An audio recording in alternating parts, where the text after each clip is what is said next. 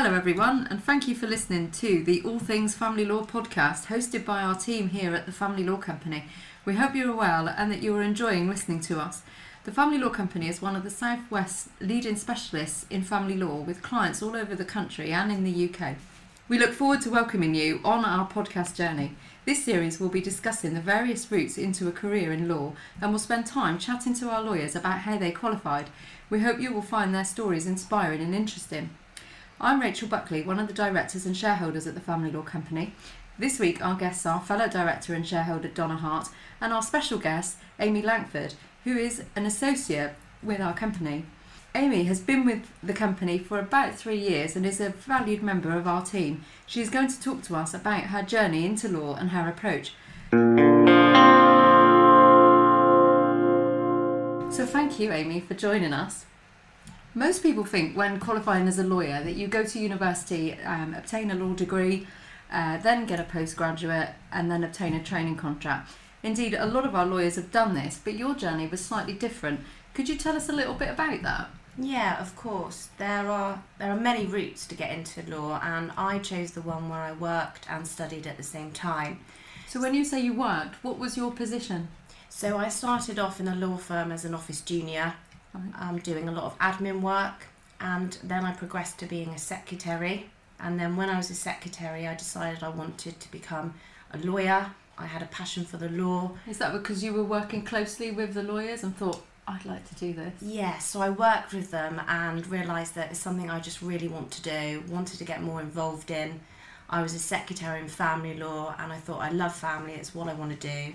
So then I decided that I wanted to study, and they offered the legal executive course at my firm. So I decided that I wanted to do that part-time and continue with my job as a secretary.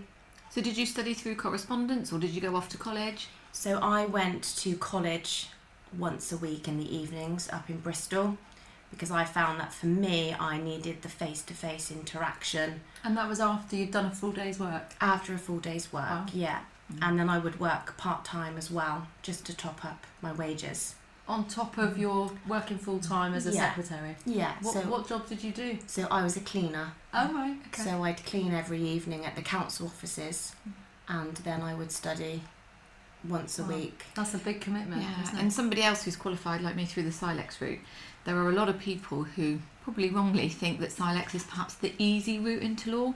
What would you say to people who feel that way? I completely disagree. I'd say that the ILEX route is probably one of the hardest routes to do, because you are working, you're studying, you need an income as well, in addition to probably the low income that you're getting paid because you're working your way up through that law firm.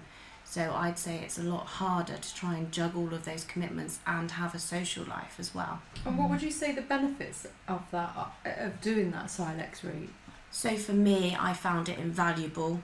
I certainly wouldn't be where I am today if I didn't do the SILEX route. It made me realise exactly what's involved in being a lawyer, so I knew it's what I wanted to do. I knew the time and the commitment that it would take for me to do the job. I was able to engage with people at a secretarial level, so I knew exactly what was expected of me.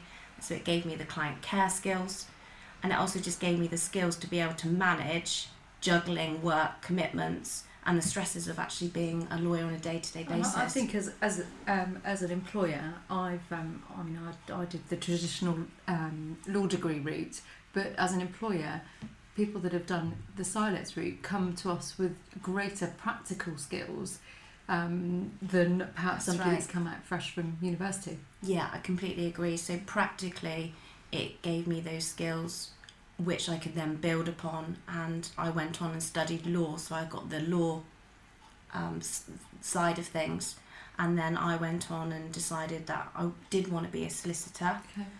That was through my own choice. And what sort of brought you to that decision to convert?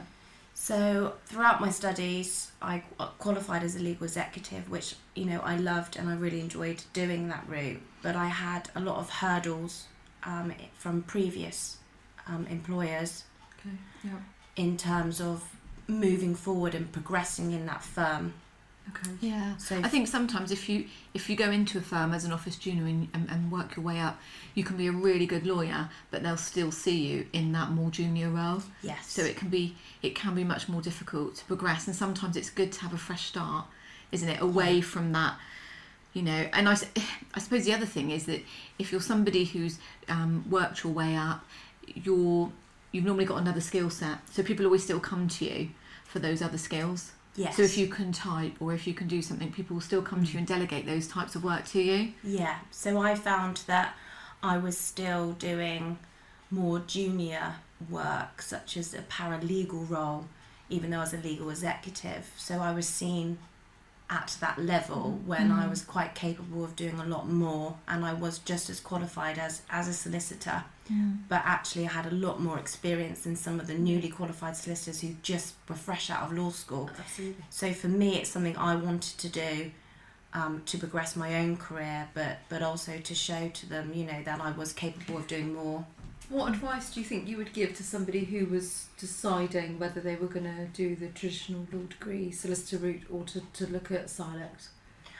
I think if you need to consider what you want at your end goal, whether you want to be able to come out to an employer and say, look at all the experience I've got, look at the practical side of things, or you want to be more of the academic and do that route. But the difficulty, I think, my personal view with the academic route is you not getting that experience, and employers want that experience coupled with the academic qualification. And don't you find when you're working as a paralegal, if there is a really difficult client or there's a difficult case, quite often you're the one sent to go and see that client, or you know, you're expected to really go and deal with those more difficult cases because other lawyers are out a lot and are dealing with more.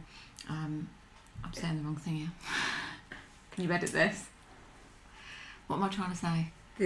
They've got more empathy with clients because they've got more life experience. Yeah. All right. So where did I get to? Other lawyers are doing other things. Yeah, other lawyers are out. You Yeah. said. Okay. Yeah. So other lawyers are out of the office a lot, and then you spend a lot of time with the clients, and normally clients who are in distress. So you build up a lot of skills in terms of listening to clients who are going through difficulties, and then perhaps later on in your career, you're not as phased when you go to court and somebody's really angry or upset.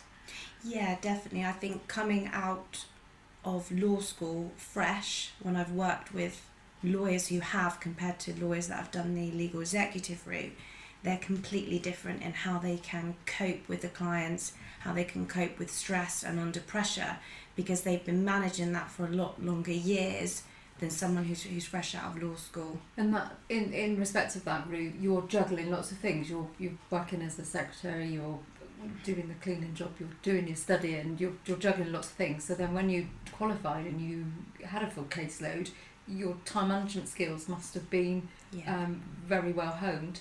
Yes, exactly. And I think doing law, I think a lot of it is about having the client care, time management skills, and being able to deal with that makes you a good lawyer. And how Not did just you the sort of law. look after your own well-being through that process, through that study process, you know, having all those different hats on? So I had to make sure that I made time for myself. Mm-hmm. I would regularly go to the gym. I Yeah. would go on my lunch break, and that really helped because I had a gym which was just across the road from my offices, so that was good for me. And I think just making sure that you've got the support of your family and friends about what you're doing, because you do have to say, no, I can't do that this evening, I do need to study, and I do need time to relax for myself. So that's hard. So provided you've got the family and the friends that will support you and understand you, for me that was one of the best things, because everyone knew that I wasn't just being miserable that day and not socialising. Yeah. They knew that I was doing it. And we've got a mentoring scheme here at the Family Law Company, and you're very much involved in that scheme, aren't Yes. you? And have you been helping some of your mentees with you know, picking up these sorts of skills? Yes, I've been helping a couple of my colleagues, including one that's training to hopefully be a lawyer, and being able to manage her time in the office and studying, and that's been really beneficial for her, and being able to focus on time for herself as well. So I've been able to say to them, you know, I have been where you are. Yeah. I'm not just sat up here saying, you should do this, you should do that. I know what it's like to be at the bottom. And it must be inspiring for them to see that you've gone through that process and that you are where you are now.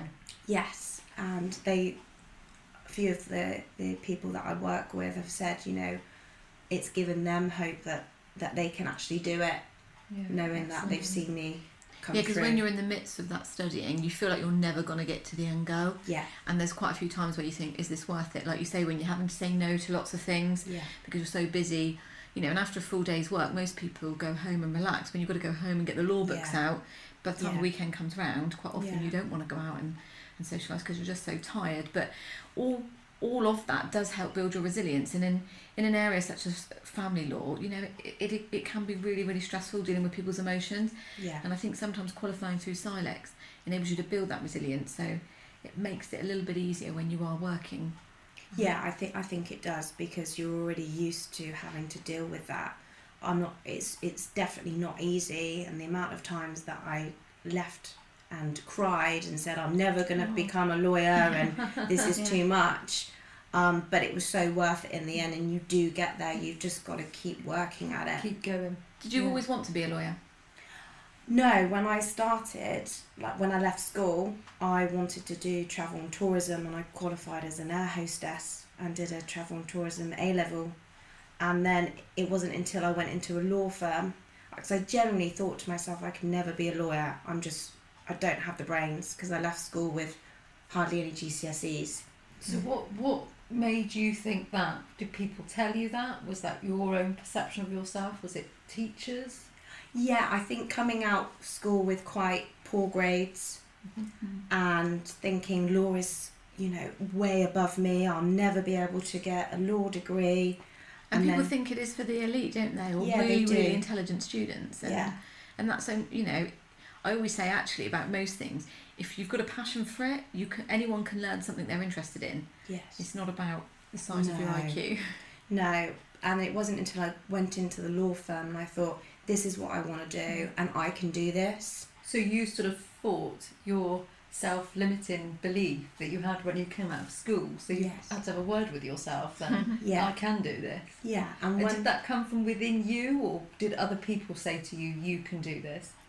I think within my firm there were people doing the ILEX, and they obviously said to me about doing it, and this is the course and this is the route. So there was a lot of people around me, but also from me, and I thought, I really want to do this. I enjoyed it. So you got that self-belief from somewhere? Yeah. So what did your family say when you said you wanted to be a lawyer? Were they surprised? They were really surprised. My mum wanted me to be a hairdresser, which is nothing wrong with a hairdresser at all. Could you actually do that? No. But it's not me. I'm not creative in any way. And I said to her, I'm going to be a lawyer, and I used to do it in stages, so I'd said to her, I'm just going to do my first stage and then second stage. And she had said to me before, Amy, it's not worth it. You're so stressed, it's not worth it. But that was just her, I think, trying to be a protective mum. And saying, it's okay, you know, you don't have to go all the way on. But it's quite a good way, isn't it? Sorry, of looking at it like that, just doing a bit by bit each stage. So not thinking, I've got to get right to the end goal, which is qualifying and, you know, maybe going out at some point and getting a law degree. It was, I'm going to do this part of the course, and then you pass it, and then you move on to the next bit. Exactly. I think that's quite a good way of looking at a career as a whole as well, isn't it? Because, you know, you can break down a career in law into different chunks of, you know, it's qualification, associate, senior associate, partner or director, and it's about setting those goals and working towards each one. And that's what I did, because if I thought about the bigger picture and the end goal, I don't think I would have made it, because I just would have been overwhelmed.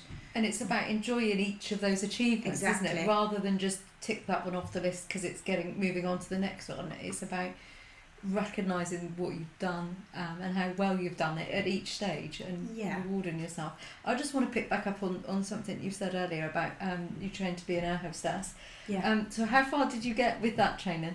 So I did a 2-year course which included resort repping and A-level geography and being able to work in a travel agency, and obviously the the air hostess was part of that course. So I did all my training and I was qualified, but I never actually flew. Right.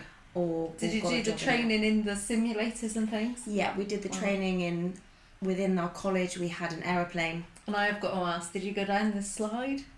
Yes. Yeah. So that means you can open the door as well then? Yeah. Yeah. We did all of that, and we went up to Birmingham and trained in a simulator. Excellent. And did it that way, which it was fun, but I just thought, actually, this isn't for me. Yeah. It's not really what I want to do. But do you think you learnt valuable skills other than going down the slide Yeah. that you've brought to this career? Yes, definitely. I think everything that I've done, you've got skills with people skills, being able to. I had to do lots of speeches as part of like the resort repping. So for me to stand in court, that helped. That I could stand up and do a bit of public speaking. Also, being calm under pressure when there's a crisis going on. Yeah. I expect you learnt some skills to cope with that. Yeah, we had to learn how to deal with first aid, how to deal with panic situations, and keeping all the passengers calm and ensuring that they were safe.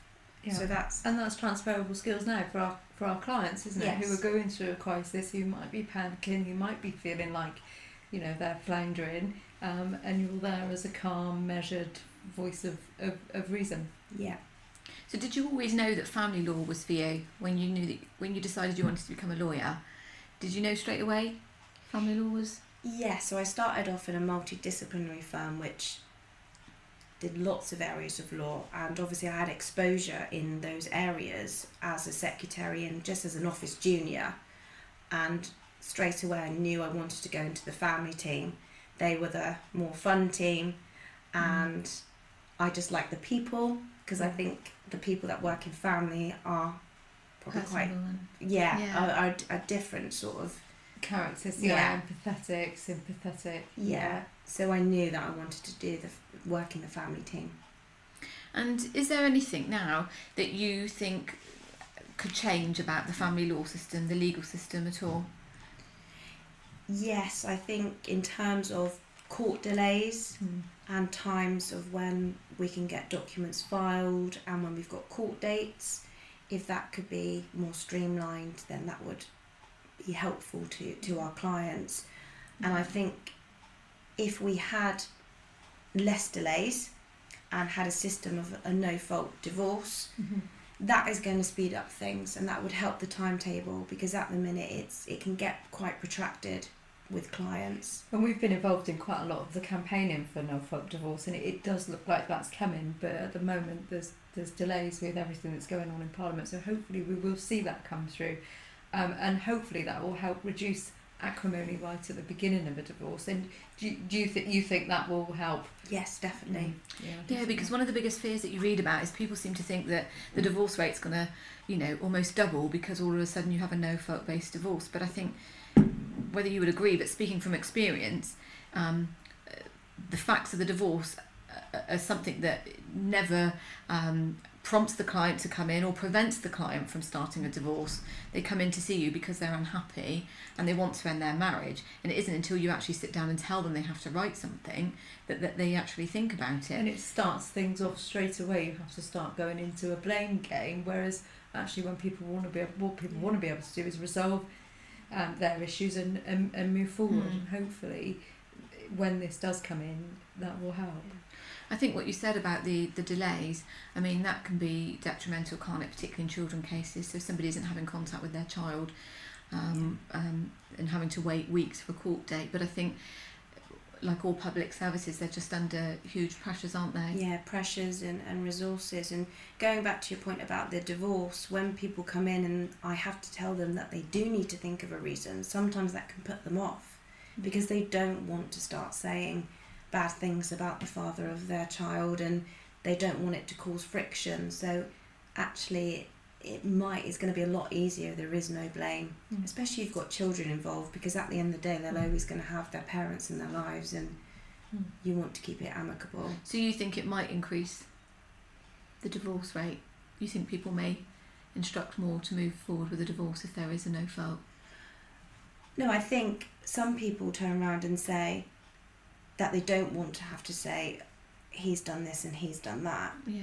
And I don't think it's going to change people coming through the door. Yeah. I just think it's going to make people actually, you know, do something about it. And it will reduce acrimony, won't it? Because people, particularly people that got children, they're still going to have parents' evenings, graduations, weddings to go to. And if things can have been dealt with reasonably, with dignity, without having to levy allegations against each other, then that will ensure that things are much smoother going forward. Yeah.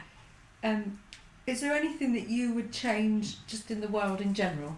If I could change anything in the world, I think I would, if I could have a wish, I would eliminate cancer and poverty altogether. So that would be my major changes. Yeah, and I suppose, because in your other hat, you're a trustee at Citizens Advice in Exeter. Yes. And a lot of the clients that they see coming through their offices are clients who are suffering as a result of poverty. Yeah.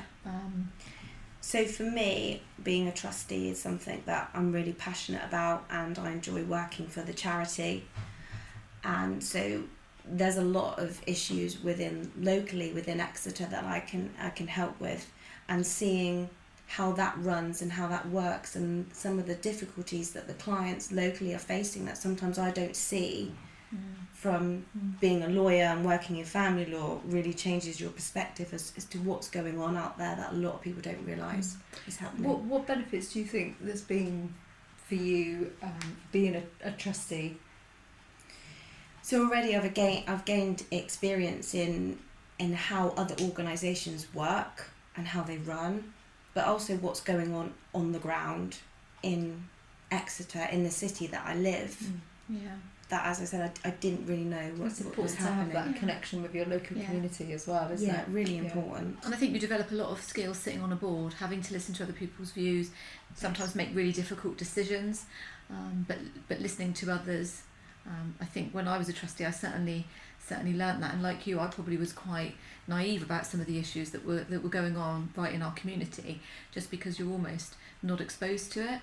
Yeah. But again, I think, like you, through the Citizens Advice, you see that the effects really that the cutbacks are having on local people. Yeah. And I know Exeter Food Bank do a lot of work with Citizens Advice, and I know here at Family Law Company we often bring in food collections every month. But do you think that's sort of done anything, changed your opinion in how you deal with clients here? When looking at clients who maybe don't qualify for legal aid but don't have the funds to... Yeah, I think I've always been a bit more sympathetic to the legal aid and those clients, because I've been a legal aid lawyer for a number of years. So I can see sometimes that they need help and they don't financially qualify, and it's a struggle for them, and they need access to the courts. And how important do you think it is that everybody has that access to justice? I think it's really important, but I think it's about being able to resource it and making sure that actually it's not just the pot for legal aid, it's thinking about the courts as well, and how much time actually people with no access to legal aid may take up the court's time, and where if they had lawyers involved, it may ease the process for them. There could be more hearings that the courts have to list, because maybe litigants in person not sure what they're doing, not really understanding. The hearings go on longer then. The hearings go on longer, so whilst there are different pots and resources, I think looking at the bigger picture as to what's happening will help. There are all sorts of reforms being looked at in the court system, one of which my personal favourite is about perhaps judges going around in vans and doing hearings in the back of vans in local villages, which is quite interesting. Well, yeah, because there's lots of places where there isn't a court for miles and miles around. Absolutely, and it sort of takes me back to the old library van that used to come around. Yeah, for sure. But I think as well with litigants in person, I think family's so emotive. And I think one of the huge benefits of having a lawyer is having somebody who isn't emotionally involved in your family problem. Yeah. Because I think if you're going into court to represent yourself, quite often you might not be doing yourself justice, because you're dealing with it from an emotional point of view, aren't you? Yeah, that's right. You can't think of emotions. You need to think very differently, and that's why lawyers are so good, because they can separate themselves from that emotional. And they could be time. objective and give, that sort of objectivity that when you're in that position yourself, sometimes you can't see what a reasonable solution might be. Yeah, completely. I agree with that. So just turning to your work environment, how important is your work environment to you? In terms of your office and your space, do you like to have personal things around you? Do you have clutter, or do you have like quite a minimal approach in your office? I'm quite minimal in my office, but I've worked in open plan, so having an office here has completely changed my productivity. Yeah. I definitely do a lot more work having my own space that I can shut the door if I need to.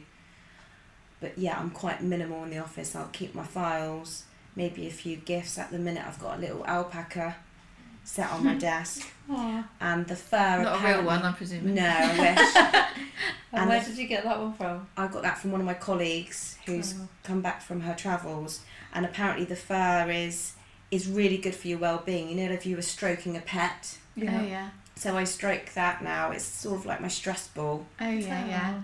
To if I ever feel a bit stressed, I just stroke my little alpaca, who I love. That's probably the only thing that's personal. Yeah, so you like a clear desk, I like a clear desk, tidy mind. I think it's because I don't want to mix too much personal with my work. Yeah. My bedroom and my house at home is what my personal items, and then works, and that's how I separate it. Yeah. So what do you do outside of work to unwind?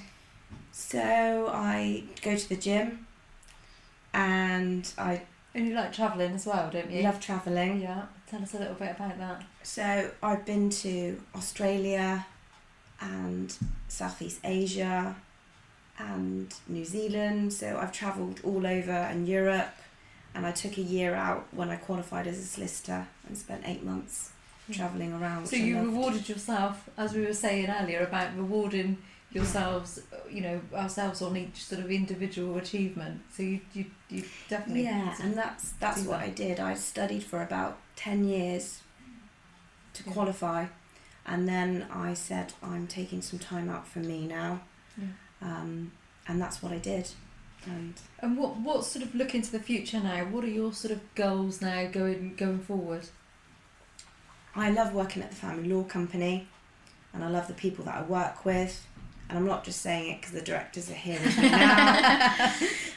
That's the honest truth.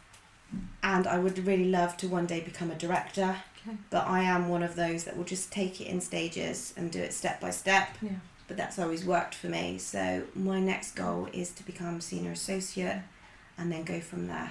Yeah, I think that's really good advice to give to young people, is to do things in stages. Reward yourself every time you achieve something, because we're not very good at these days of living in the present, are we?